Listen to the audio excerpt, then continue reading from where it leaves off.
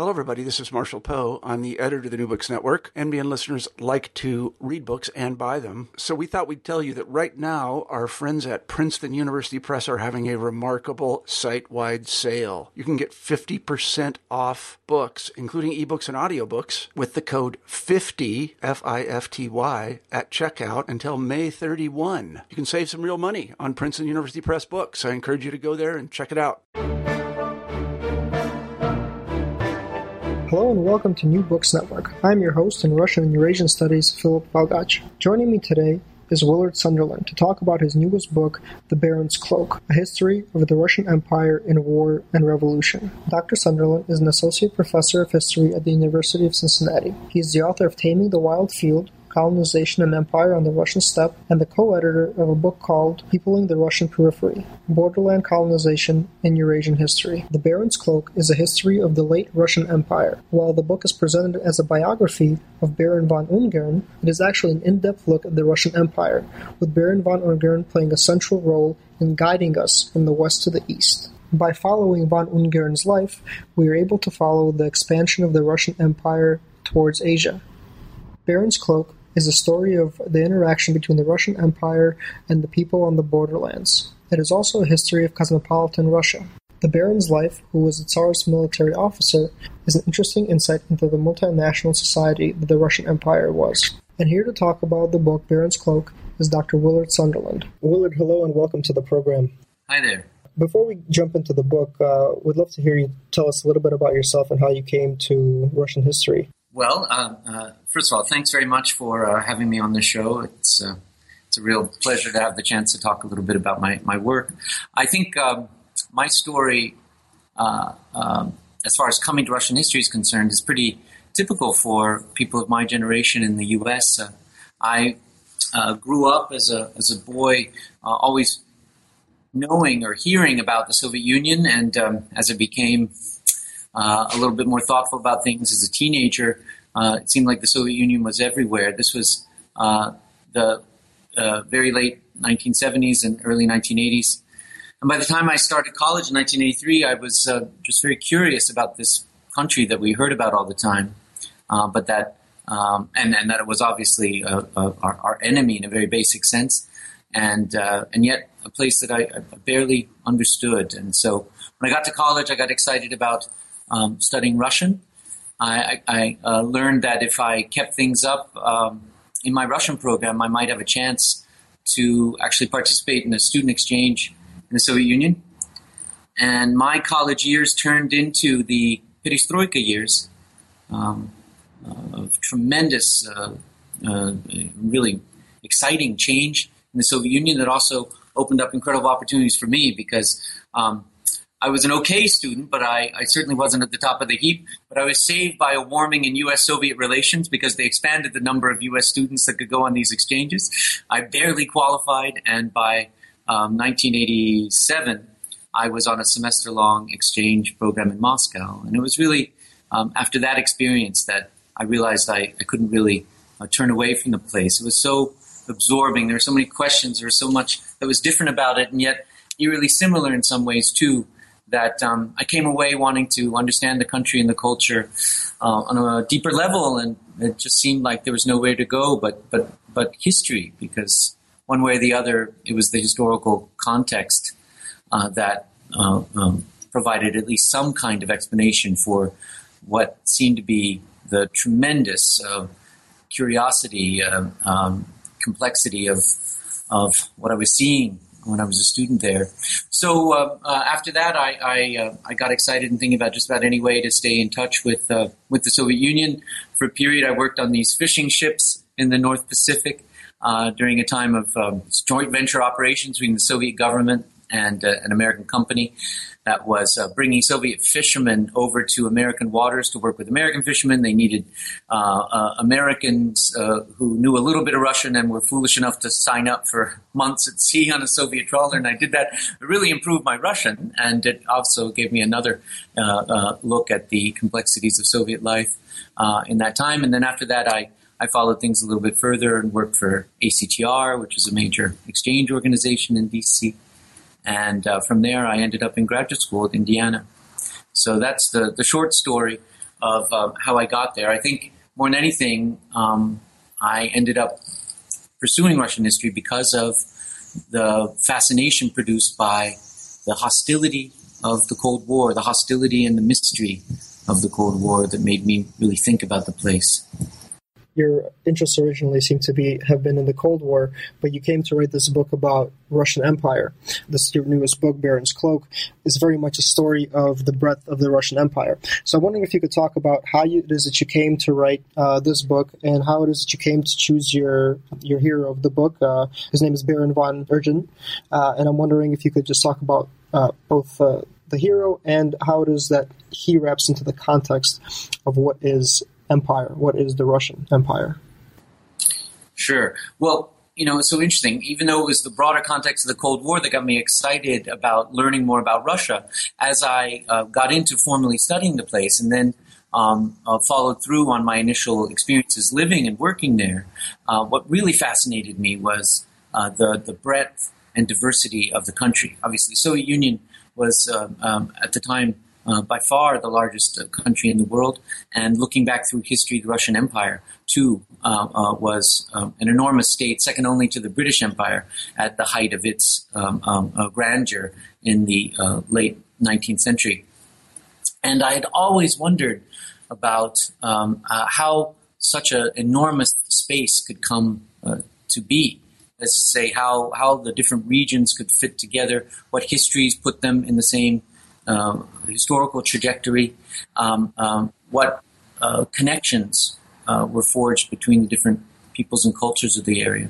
So even when I was an undergraduate student, sort of stumbling around for just about anything that could connect me to Russia, was always more than anything a fascination with the size and diversity of the place.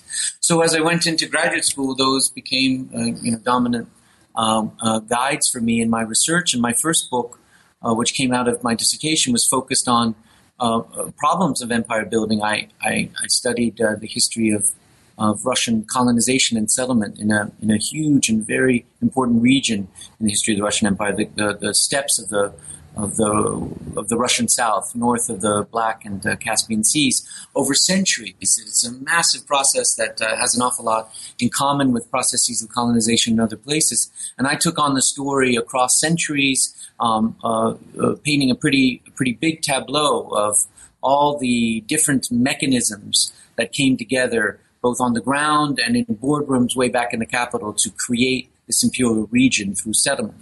But as I was following that history, what I realized was that I wasn't really answering this other question that began nagging at me, which is how the whole thing worked at the individual level for concrete people. I obviously had people in my story, and some of the personalities I came across in writing that book were truly remarkable, but I didn't pause much to unpack them or think too deeply about how they would have looked at the empire they were participating in, or in some cases directly putting together. So as I thought about what I would do next, I wanted to try and get into that question. And in a very basic sense, after publishing that first book, which is called Taming the Wild Field, in the early 2000s, I began just sort of strolling through new readings that led me into imperial persons or imperial personalities. I didn't necessarily have any one particular person in mind, but then I did, I guess to my good fortune as an academic, because it raises so many questions, to my good fortune, I did stumble into Baron Ungern. And the reason why I say it's good fortune is because he really is an imperial person who opens up so many intriguing questions about the empire, both in a very general sense, but also specifically in his time. His story gave me the chance to work on something that was really not at all a part of my first book. If the first book that I wrote was focused overwhelmingly on what brought the empire together, Ungern's story was not just about how the empire worked as a whole, but also why, in fact, in this particular historical moment, the moment of his life, why the empire began to shake tremendously and ultimately spun into pieces before being reconstituted in a very different way, eerily continuous in some respects, but ultimately different way by the Bolsheviks. So his story was both about the empire coming together and falling apart. and it was about big processes, but also a single person. And so it intrigued me from the start. Ungern is born in modern-day Austria, and your book encompasses Russia's connection to Europe and to the Far East, to China, to Mongolia, to Siberia. So let's start with Europe and how it is that Ungern comes to be born in Austria, but becomes a officer for the Russian Tsar, and we'll go from there into the empire expanding eastward. Great. Yeah, well, Ungern was hardly representative. There is no single person who can speak for all the complexities of the empire, and I try to make that clear in the book. But one of my goals in choosing Ungern is to get inside the basic material components of imperial living, of making a life within the empire. And when you do that, you run into all kinds of people who, like Ungern, bring together a variety of cultures and habits of mobility, a familiarity with living in different regions, and somehow combining them into some sort of broader way of operating within imperial space. And Ungern belonged to an extremely privileged layer of the empire's population. He was a Baltic German nobleman whose family had a storied history within the broader history of European nobilities, and a very influential history within the Russian noble establishment, going back to the very beginning of Russian power in the Baltic in the early 18th century. So he's definitely a special guy. And like so many noblemen of his generation, he was, in a sense, cosmopolitan from the start. You know, even before he got into his diapers, when he was just an idea in his parents' minds, he was already all but fated to be a person who would live between the cultures. His father was a Baltic German nobleman. Brought up and schooled within the ways of the Russian Empire. His mother was a German noblewoman who had deep family connections to Austria, and that explains why, at the time of his birth, the family was living in the small town of Graz, which is in the region of Styria in southern Austria. But right from the start, in effect, he was like so many noblemen of his generation, and I guess I'd say ethnically German noblemen in particular, a man or a person who mixed up a variety of worlds. In this case, the Habsburg Empire, the world of the nascent German Empire, and of Russia as well. The Tsar will take many of his generals from outside of mainland Russia. What does that say about Russian relationships and the imperial Russian relationships with Europe more generally? And why is it the majority of generals are coming from nobility from Europe as opposed to nobility from, say, in the Far East, if that is accurate? Mm-hmm. Well, no, the Russian officer class was fundamentally cosmopolitan, multinational. The Russian Empire was a cosmopolitan operation at its highest level. One of the great elements of Russian success over the years in terms of empire building, of expanding both the territory and the broader influence of the empire, was the willingness of the Russian establishment to open itself to the elites of new regions where the empire was seeking to go. In fact, it found in those elites very willing partners, largely because the terms of the Russian Empire presented were broadly favorable. That is to say, the Russian Empire was certainly never a single thing. It changed in different ways over the centuries, but the arrangements made within elite politics were eerily consistent across the broad imperial period. In a nutshell, the empire would show up and come to terms with the people in charge. It could show up in a variety of ways, through war, through diplomatic parleys leading to effective annexation through marital alliances that would bring in new territories. But one way or another, once the empire showed up, deals were made with elites on the ground, bringing them into the broader structures of the Russian nobility, allowing them to maintain, in many cases, all of their wealth and privileges, but just reorienting their allegiance away from whoever was in charge prior to the Russian arrival and now towards the Russian Tsar. And that's very much what happened with the nobilities of Russia's European fringe. And the Baltic German nobles were among the most successful and ultimately the most favored in the Russian imperial establishment. They, even though it was never the majority of Russian nobles, never the majority of Baltic German nobles who actually picked paths of serving in the Russian government, either in the army or in the civilian administration. Those Baltic German nobles who did became, in many cases, extremely influential, extremely visible. The Ungern-Sternbergs were a storied family in the broader Baltic German nobility. They were one of the foundational families, and they had tremendous pedigree within the Russian system. So many of Ungern-Sternberg's relatives on his father's side and on his stepfather's side, because at an early point in his childhood, his parents divorced, his mother remarried, she married another baron who also came from a fairly storied family. Between those two families together, we find scores of men trained in the most elite schools of the empire and going on to impressive ranks in Russian service, whether in the military or otherwise. So Ungern, in many respects, is a symbol of the creative adaptability of the Russian Empire as it expanded into new regions, the terms on which it would make its accords for power with local elites. And Ungern shows just how mutually beneficial these arrangements could be, because ultimately, obviously, by the end of his life, he's willing to put everything into maintaining the empire that in some very basic sense ruled over him, but which he came to serve so completely that he identified with it as the only acceptable way of life for Eurasia. Von Ungern comes to St. Petersburg at a ripe age of 17. He comes to enroll in the military academy, and by 1905, during the first, failed Russian Revolution, he's already in the military academy.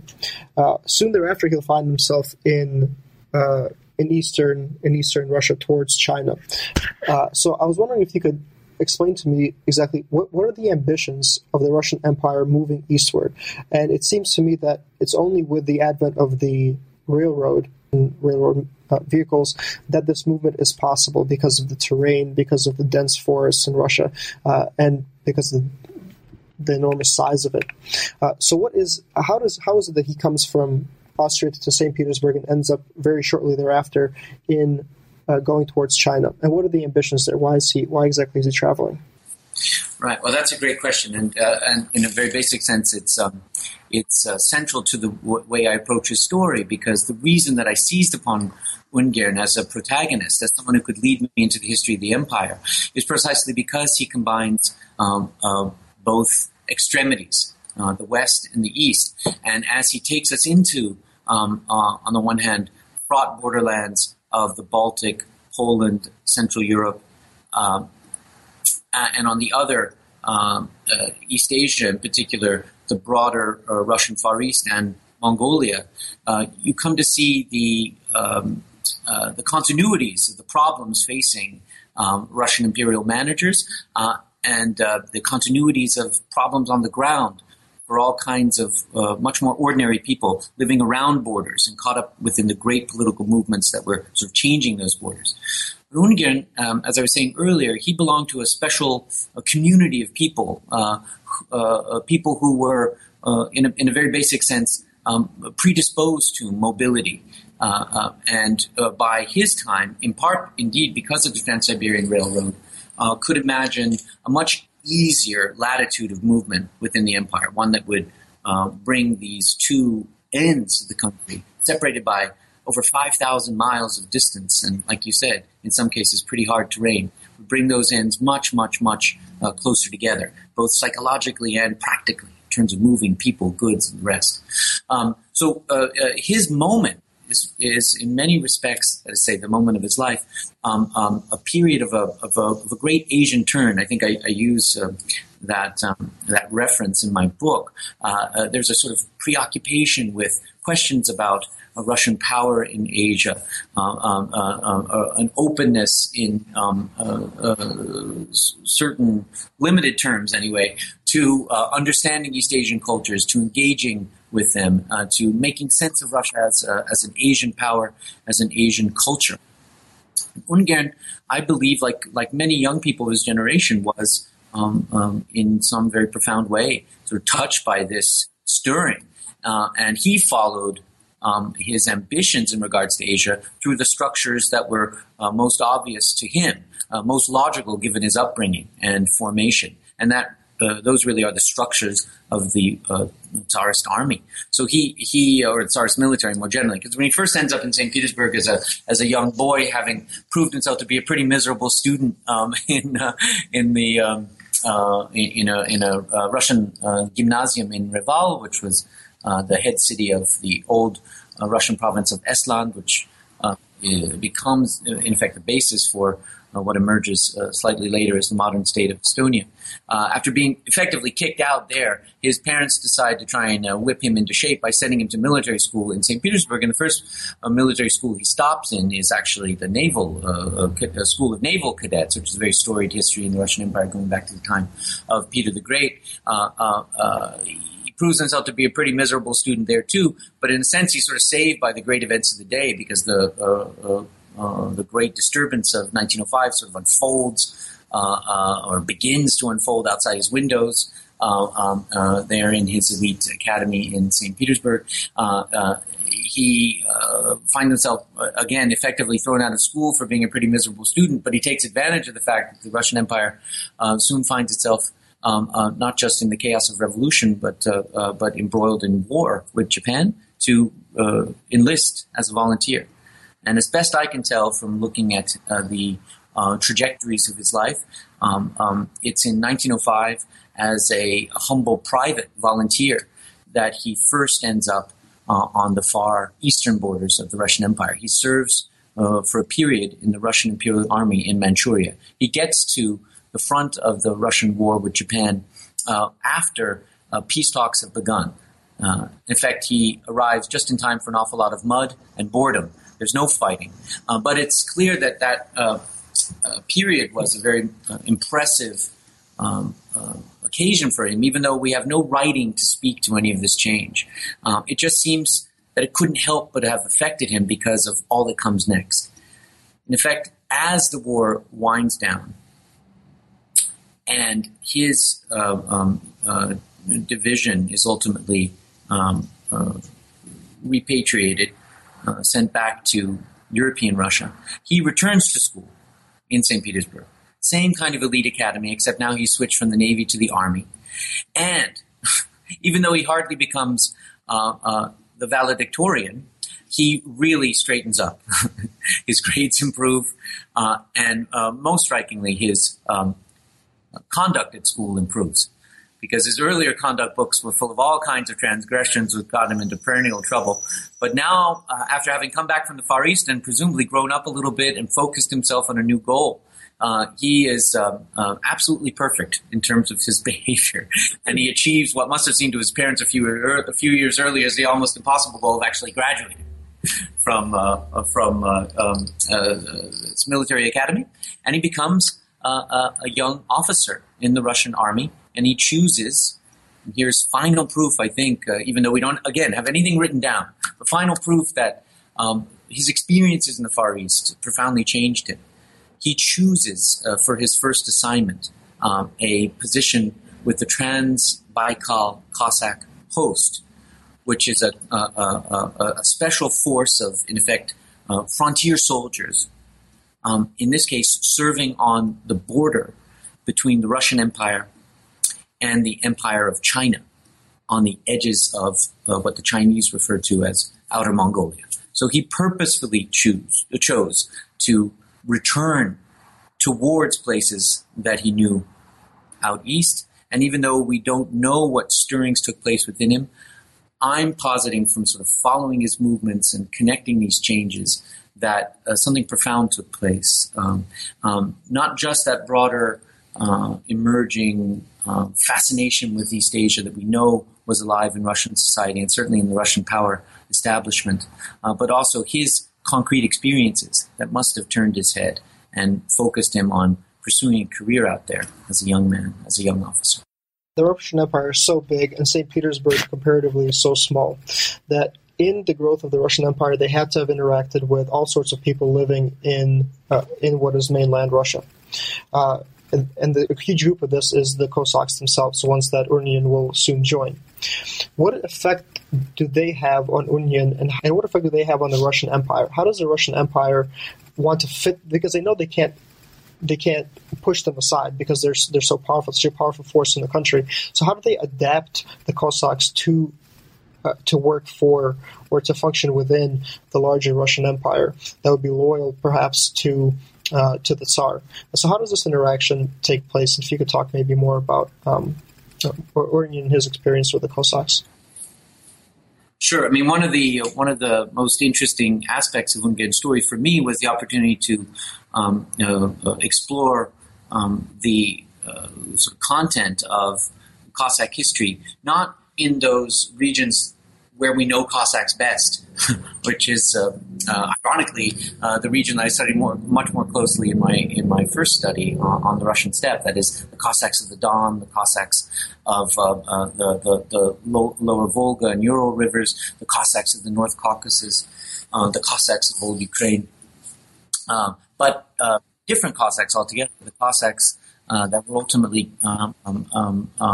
established for service on the borders of the Russian Empire in Siberia and what becomes later the Russian Far East.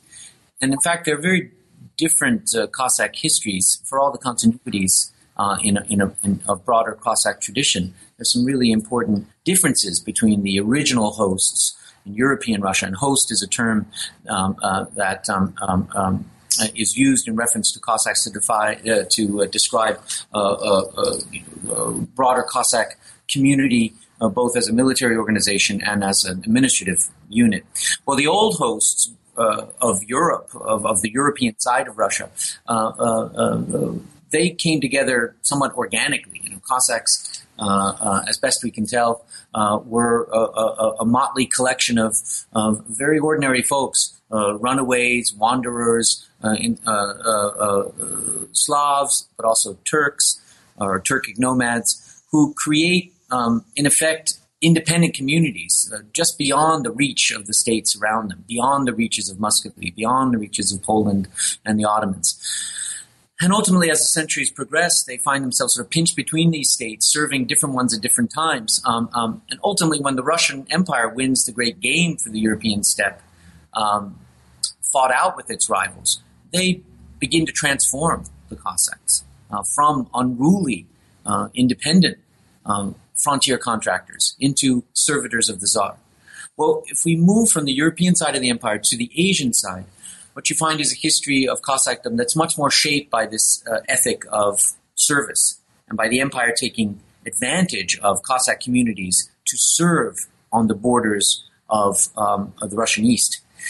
The Cossacks that Ungern joins, they are much like the Cossacks of the other side of the empire, made up of all kinds of ordinary people who are mixing along a border. There's no special preoccupation with making sure that everybody is ethnically Russian, or even, for that matter, Russian Orthodox. The Cossacks are fundamentally cosmopolitan and multi-ethnic, multi-confessional. That's the point I'll talk about a little bit more in a moment. But in the case of the Cossack orders of the hosts of Siberia and the East, these are Cossack groups that are in effect put together by the Russian state. They're organized by the state to serve the purposes of the state on its distant borders. And basically a very simple deal is struck. Cossacks are given land, told that they can take advantage of that land for their own households, but at the same time, every adult male in the Cossack household, between a certain range of years, has to provide a horse and has to provide himself for service on the frontier. In effect, the state helps to create a class of sort of farmer warriors, farmer soldiers. And by the very late 19th century, these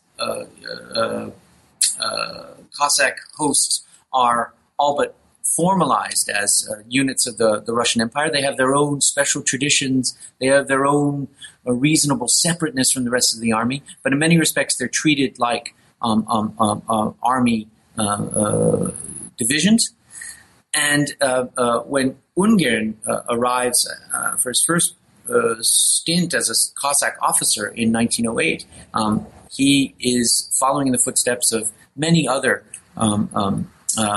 officers of his generation dispatched from the capitals to serve in these distant areas. And what's curious for me, given Ungern's background, is that he also reminds us of the variety of cosmopolitan communities that existed within the empire, and that in all kinds of instances, like the instance of his life, actually found themselves in a curious cohabitation. Because Ungern belonged to the world of a cosmopolitan nobility, in particular the cosmopolitan nobility of the Russian Baltic Germans. But in a broader sense, it's of the imperial nobility.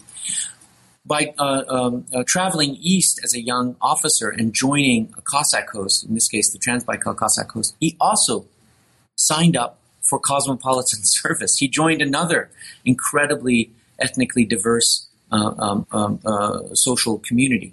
The Transbaikal Cossacks were overwhelmingly Russian Orthodox, but they had a large minority of Tungus and Buryat members who were, in terms of their religious practice, Buddhist or animist or shamanist in their persuasions. Everybody spoke at least some Russian, but Buryats and Tungus spoke their own languages, and the Russian Cossacks working with them, in many cases, worked freely in those languages as well. They shared habits of their household economies. They shared habits of dress. They intermarried.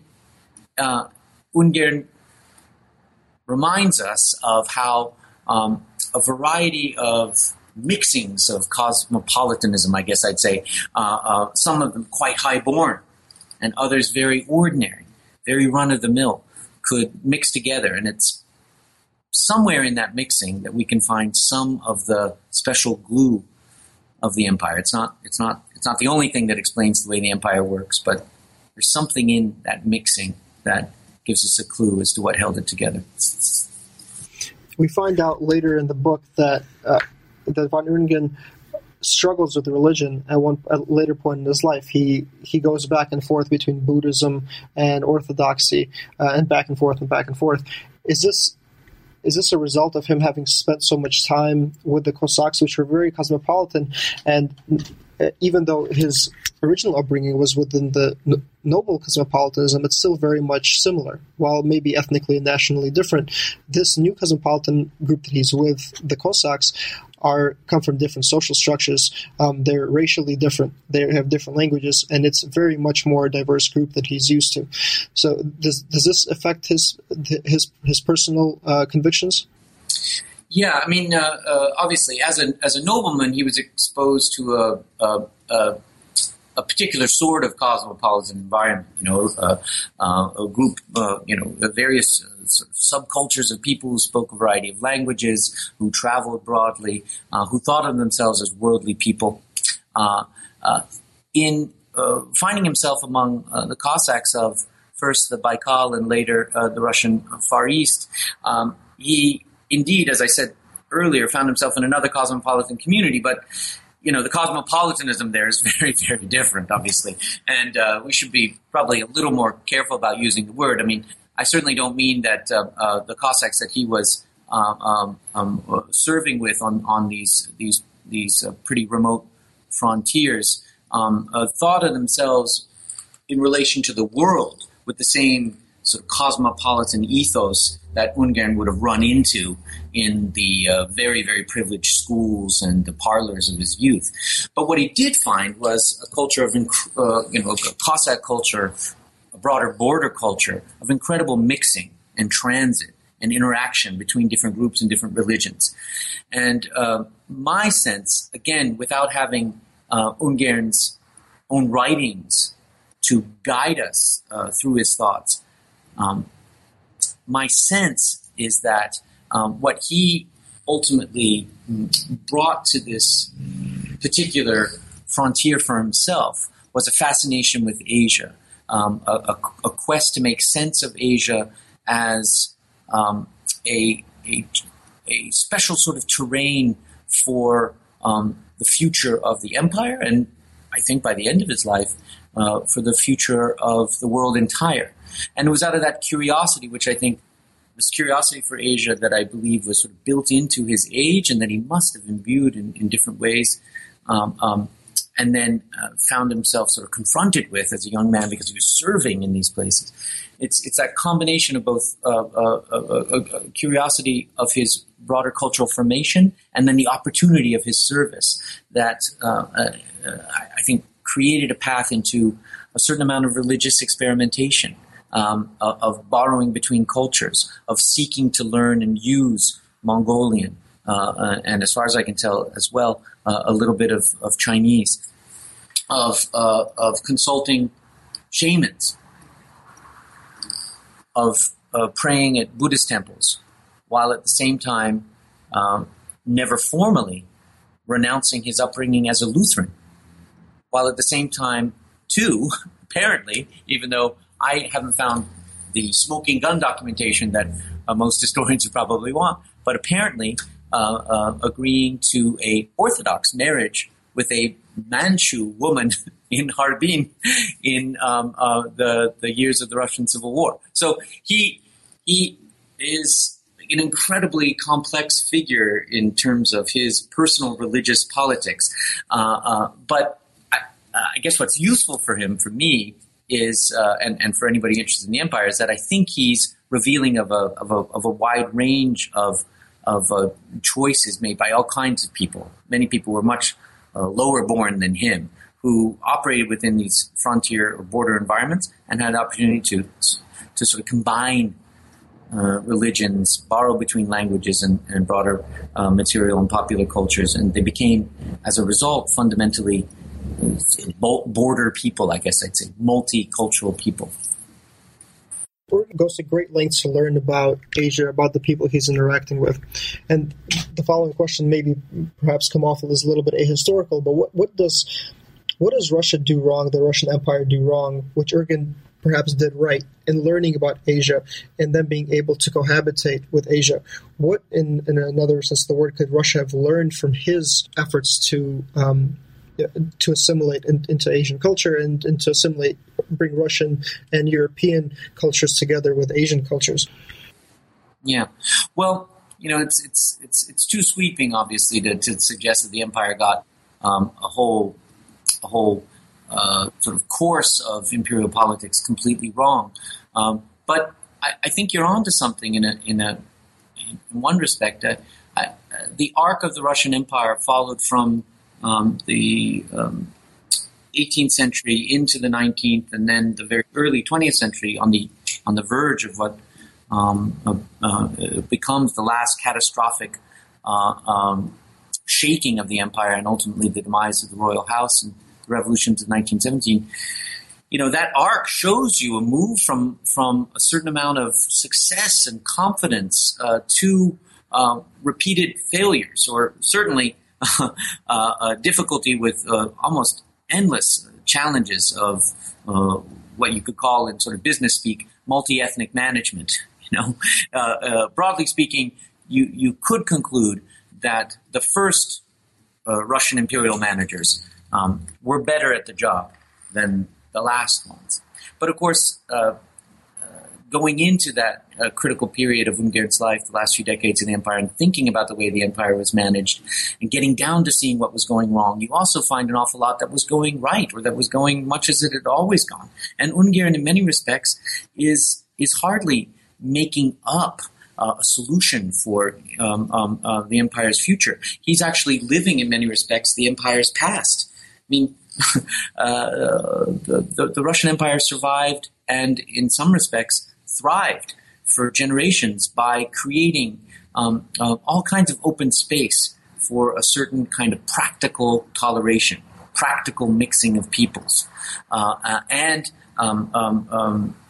obviously within that space there were some very, very clear deals made, as I suggested earlier, with regional elites, and there were very clear limits placed by imperial authorities to the degree of toleration that was permitted and the degree of autonomy allowed to the regions. Ungern, by empire's end, finds himself in a system that in some ways is just as permissive as before. I mean, with this sort of, I guess I'd say, bracketed permissiveness that defined the empire, the laissez-faire imperialism that I talk about towards the end of the book. In some respects, this older empire, really centuries old way of imperial living, is still at work in the way all kinds of people function within the state. But there's also a new tendency to sort of tighten things up. You mentioned earlier the phenomenal impact of the Trans-Siberian Railroad. It's a reminder of the great technological changes of the late imperial era that were sort of tightening up the empire as a series of connected spaces, allowing for much more movement and much faster movement, much more regular movement between the different parts of the empire.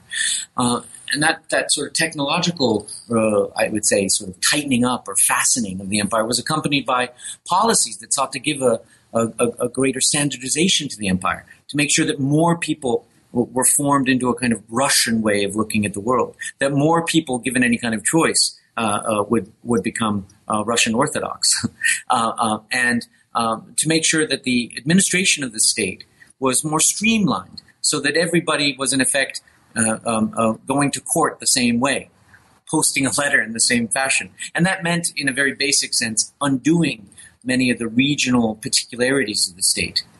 So Ungern found himself in a sense, two empires at once. He was in this much older empire of a certain amount of flexibility and creative adaptation to the fundamental reality of multi-ethnicity and multi-confessionality, the multicultural quality of the empire. He lived within all the practical compromises that were required to make that work. And at the same time, he also inhabited this other empire that was tightening things up, trying to standardize things, trying to Russianize them more.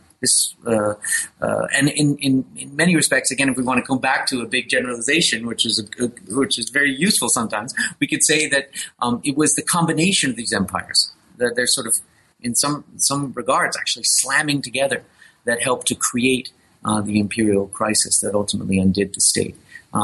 So, what did they get wrong? What did they get right? It's hard to say because it was such a complex scene. But I think these two basic ways of imperial living were at work in Ungern's life, and it's very clear that we can see both in him because he's such a Russianized fellow, and at the same time he's operating with a broad sense of cultural flexibility, oriented around a Russian center, around a vision of the Russian Empire defined by Tsarism.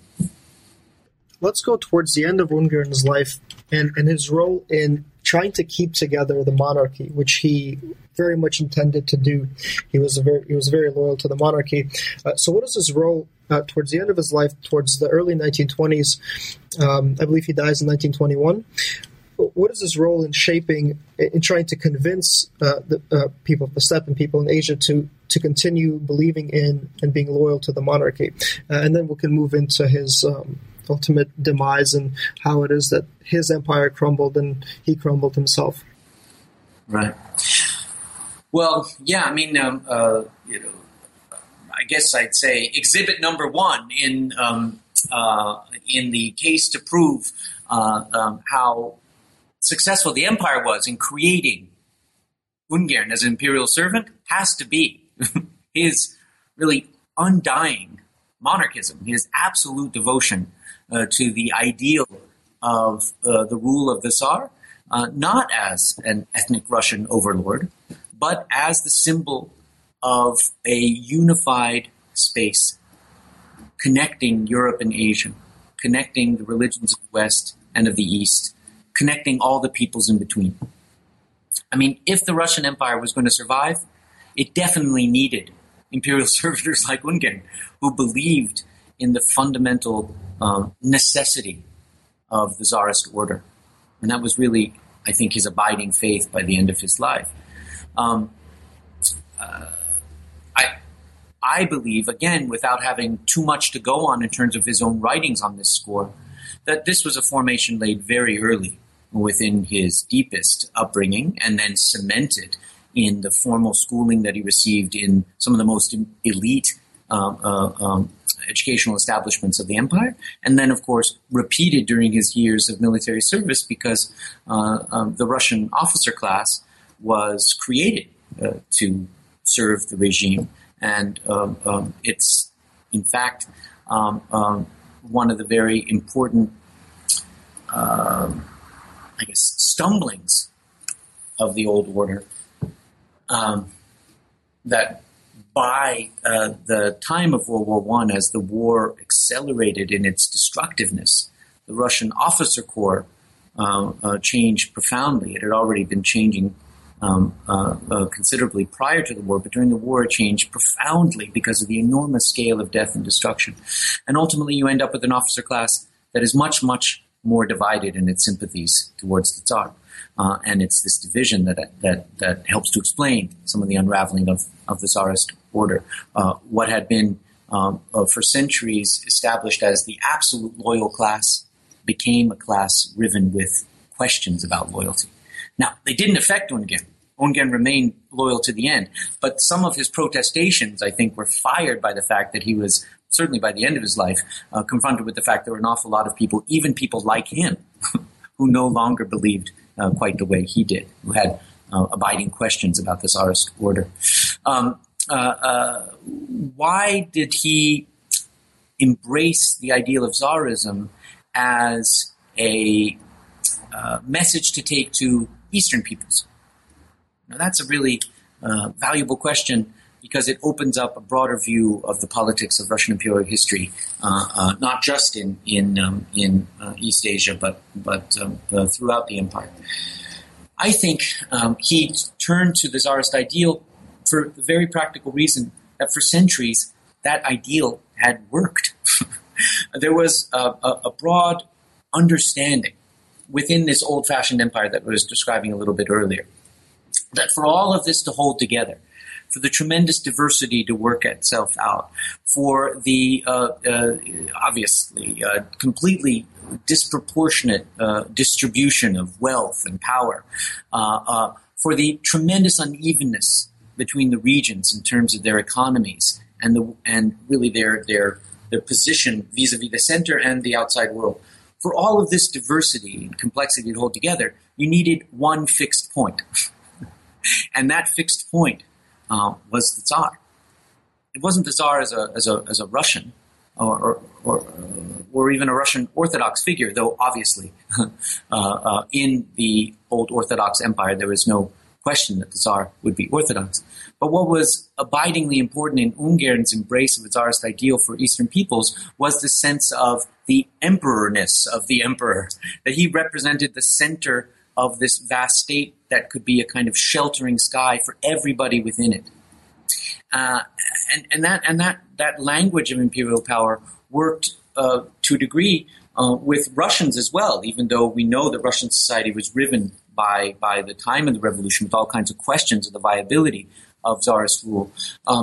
It's less clear that people felt that there was no place for central rule at all. In fact, if we want to look just a little bit ahead, we see how ultimately the revolution plays into the hands of radical socialists, the Bolsheviks, who become ferocious centralizers, even though they too make their own accommodations with the diversity of the empire, recreating that empire in a new form. They're remarkable centralizers, and they speak to the abiding virtues of having a center that will sort of hold it all together. So I think it's this persuasion that for the complexity of this world to remain intact and functional, you need a center point. And for Ungern, there was no other center but the Tsar. It's really interesting that you bring this this question of a central government and a central Tsar, because it keeps reappearing in the context of Russia and its empire-ness. Of course, the central power in the 40s was held in Moscow, and more recently, 100 years after what you've written in the book, just recently, I don't know if you've seen this yourself, Zhirinovsky, this joker, by most accounts in the Russian government, has spoken out about how Russia, in order to be powerful again, needs, even if it comes in a dictatorous way, a central empire, a strong emperor, even if this emperor is Putin. So I'm wondering if you could talk about the cost of an empire, and how an empire spreads, and essentially as we talked about earlier, the fragility of borders and borderlands, and whether or not what we're seeing today happen in Russia is the beginning, or maybe the intentions of a new empire, of a continuation of an old empire, and what your thoughts are from studying old empires about what is happening today.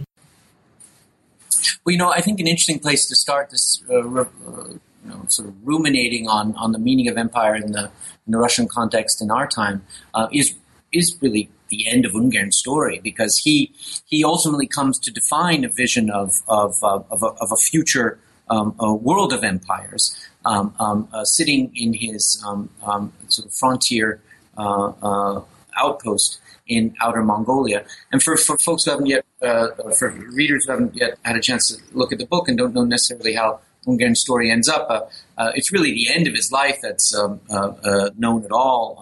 There are a number of studies written about Ungern, in part because the last few months of his life are so dramatic. He ends up in fighting on the side of the whites in the Russian Civil War in eastern Siberia. When the whites' front against the Reds breaks down, he's in the Transbaikal, and he's in charge of 1,000 or so men, most of them cavalry. And even though most of the other whites in the region are moving farther east, ultimately to the Russian Far East or into Russian Manchuria, like the great city of Harbin that becomes one of the centers of the Russian white immigration, Ungern goes into Outer Mongolia. And in Outer Mongolia, he sets himself up as, in effect, a resurrector of empires. And he begins with envisioning the resurrection of the Qing Empire through, interestingly enough, the re-enthronement of the ruler of Mongolia, the Bogda of Mongolia, whom Ungern envisioned as a kind of imperial servitor. Mongolia had been ruled for centuries from Beijing as in effect a region of the Qing Empire, and Ungern envisioned recreating this relationship that had been undone by the tremendous chaos of the Chinese Revolution that was occurring in roughly the same historical moment as the Russian one.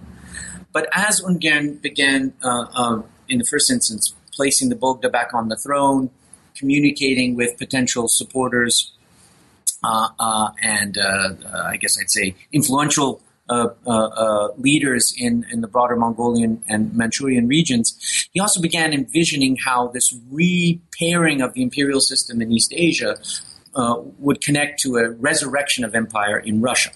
And it's this sort of fixation on his role in sort of returning empire to Russia that ultimately leads to his demise, because he takes his troops from Mongolia in the summer of 1921 onto a war footing in what turns into a pretty miscalculated campaign against the Reds in eastern Siberia. He's ultimately captured and then hauled back to western Siberia, where he's put on trial by the Bolsheviks in one of the early show trials, and shortly thereafter he's executed. In dispatching Ungern, the Bolsheviks are very clearly, in their mind, dispatching the old regime. They're dispatching everything that was wrong about old Russia, represented by this, brutal imperial warlord. But the point I make in the book is that there's a kind of irony in Ungern's ending, because even though he's an imperialist of an old order who clearly has to be condemned by the new, and this new order is sort of fundamentally anti-imperialist. It sort of defines itself as being against empires. Empires are exploitative, capitalistic. They're doomed to the ash heap of history. The very people who are condemning empire are themselves living within its traditions, and ultimately going to find themselves facing the same questions of how to make imperial space cohere. And ultimately, to make a very complicated story short, the Bolsheviks who pillory and then execute Ungern ultimately come to create an imperial state of their own by a very different name, organized in very different ways than the preceding empire, but also with dramatic continuities with that old order. If we speed up from that time, the end of the old Russian Empire, to the very earliest formation of the new Soviet state, a kind of successor to the Russian Empire. If we move from those very tumultuous times to our own, some 20 or so years after the Soviet Union has collapsed, I think to understand the sort of place of empire in contemporary Russian politics requires thinking through the way empire has been reckoned in the 20th century, and especially since the ending of the Soviet state. During the Soviet period, there was almost nothing good that you could say about the Russian Empire as a political form. I mean, there was some glory to Russian arms. There was some wisdom to Russian rulers. There was a natural way in which the different peoples in the empire should live together, because ultimately they were still living together, many of them in the Soviet state. But empire itself was a bad word, because empire presumed relations of subordination, hierarchy, and exploitation. The Soviet Union was a multinational state. It was expressly not an empire. And it was held up as the right way to do multinational business, to run, in effect, a diverse combination of peoples and regions. When the Soviet Union collapses in many respects due to its own internal contradictions, one of which was the contradiction of nationality and central power, there really, how would I put it, a kind of vacuum develops in the way the broader Russian public and the power establishment thinks about the course of the Russian future. You know, what legacy are we really going to draw on? The Soviet legacy didn't seem to work. The Russian imperial legacy had been largely delegitimized through the course of the Soviet period. If you look at the 90s, you find this curious seesawing, zigzagging, looking for how to make sense of this past, none of which seemed entirely usable. Until really, I believe, the ascent of Putin to the Russian presidency, when some things become a little bit clearer. A kind of marriage of convenience is made with regards to the strikingly different structures of the Russian past. On the one hand, it becomes now entirely permissible, not just because Putin said so, but because more and more people are feeling this way in the Russian public and in the Russian political establishment, to embrace the glory and the achievement of the Russian Empire, to embrace the legacy of empire that I think in its most obvious form becomes a kind of imperial nostalgia for an awful lot of educated Russians, both inside and outside of government. To marry that vision of a sort of mostly good Russian Empire, speaking to the glory and sort of creativity of Russian elites, to marry that to also a kind of veneration for the Soviet achievement, which was, as I was saying before, a very different way of organizing multinational life, and to see in the Soviet achievement a kind of fulfillment of the best aspects of Russia's imperial history, and also the resolution of some of its darker chapters, its darker aspects. What you don't have in any of this, though, is a real airing of the complexities of empire. There's a kind of imperial mystique that's embraced about the distant Russian past. And on the part of the power establishment, very clearly a kind of resonating towards the achievement of Russian power over such an enormous territory and over so many different peoples. But there's not much questioning of how this works, the nitty-gritty of it all. On the one hand, there's not much engagement with the abuses of empire, with the tremendous costs in blood and treasure of running such a gigantic state, facing all the challenges that Russia faced in its history of a difficult climate, a poor infrastructure, a relatively small population for such an enormous territory. There's not much reckoning with the complexities and the violence, the costly shortcuts that are embraced to make this thing work. By the same token, there's also, I would say, and this is also a real loss for the broader Russian public, or for all of us, really. There isn't much reckoning with the broader, I would say, ordinary achievements of this empire. The ones that we see a little bit in Ungern's life, the mixing of different peoples, the way in which the empire didn't just exist as a series of policies and glorious imperial rituals in the capital, but it existed actually in ways of cohabitation that were created over, in some cases, centuries of interaction between different groups under a common roof, the common roof provided by Russian Tsarism. That complexity, and there was tremendous complexity there, is itself an achievement of empire. It should be, I think, a part of the reckoning of the story of empire that could, in some respects, be turned in a fairly positive direction. But it too, I would argue, is not really part of the way that empire is considered in Russia today. So we end up with a curiously disembodied understanding of empire, I would say. Empire is just this big space on the map full of all these different kinds of people with Russians in the middle and brilliant Russians on top. But the stuff of the empire, what made it work, what made it fail, ultimately, that's not really examined. And there isn't much room in Russian public discourse for that kind of inquiry as well. So when we zip forward and find ourselves in the incredible intensity of the conflict between Russia and Ukraine, starting with the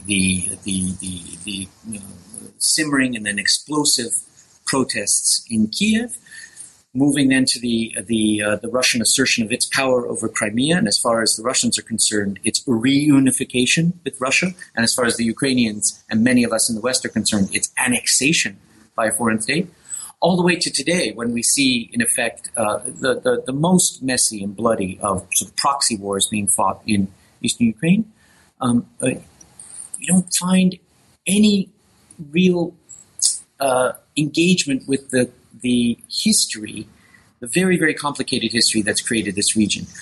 There's a sort of facile reference to that history, but there isn't a readiness to engage, in my view, the fullness of how these regions and the peoples of these regions held together for centuries. And consequently, it's a fairly sterile discussion. The empire that's used in Russian parlance today really doesn't look like the empire that I study.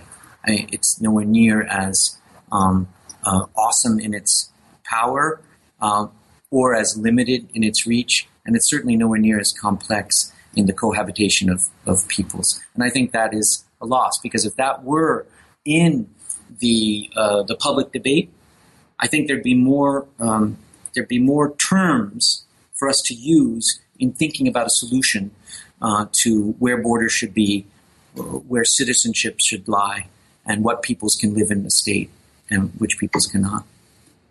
So, but before we do wrap up, we'd like to ask you what you're working on currently as your next project, perhaps after Baron's Cloak. Well, thank you. Yes. Well, I've long been interested in Russia's history as an empire, and fascinated by the way in which so many different peoples come together in this space. With my new book, I'm turning to a study of early 18th century Russia, and I'm going to use the remarkable period of the rule of Peter the Great to try and explore questions of Russia's engagement with the world. Because from so much study over the years of Russia's modern history, I've been drawn to the period of the late 17th and early 18th century as a time of revolution, of sort of reordering of Russian life in some ultimately very profound ways. That was also coupled to the country's new engagement with the world around it, with other societies, other states. And the goal of my new project, which I'm tentatively calling Peter's Horizons, is a study of the way in which different imperial Russians, not just ethnic Russians, and different kinds of subjects, including foreign subjects of the Russian Empire in the time, sort of created this new way of placing the empire in the world that I believe ultimately had very, very powerful consequences for the evolution of the country over the next 200 years. So that's what I'm working on now. In some respects, I'm sort of staying within the range of issues that have long fascinated me, but I'm sort of approaching them in a new way, in a new period. Thanks so much for joining us on New Books Network. Well, thanks a lot. It was really enjoyable to talk to you a little bit about my book and about all the interesting issues that are a part of Russia's imperial history. So thanks. This has been a production of the New Books Network. Please join us again soon.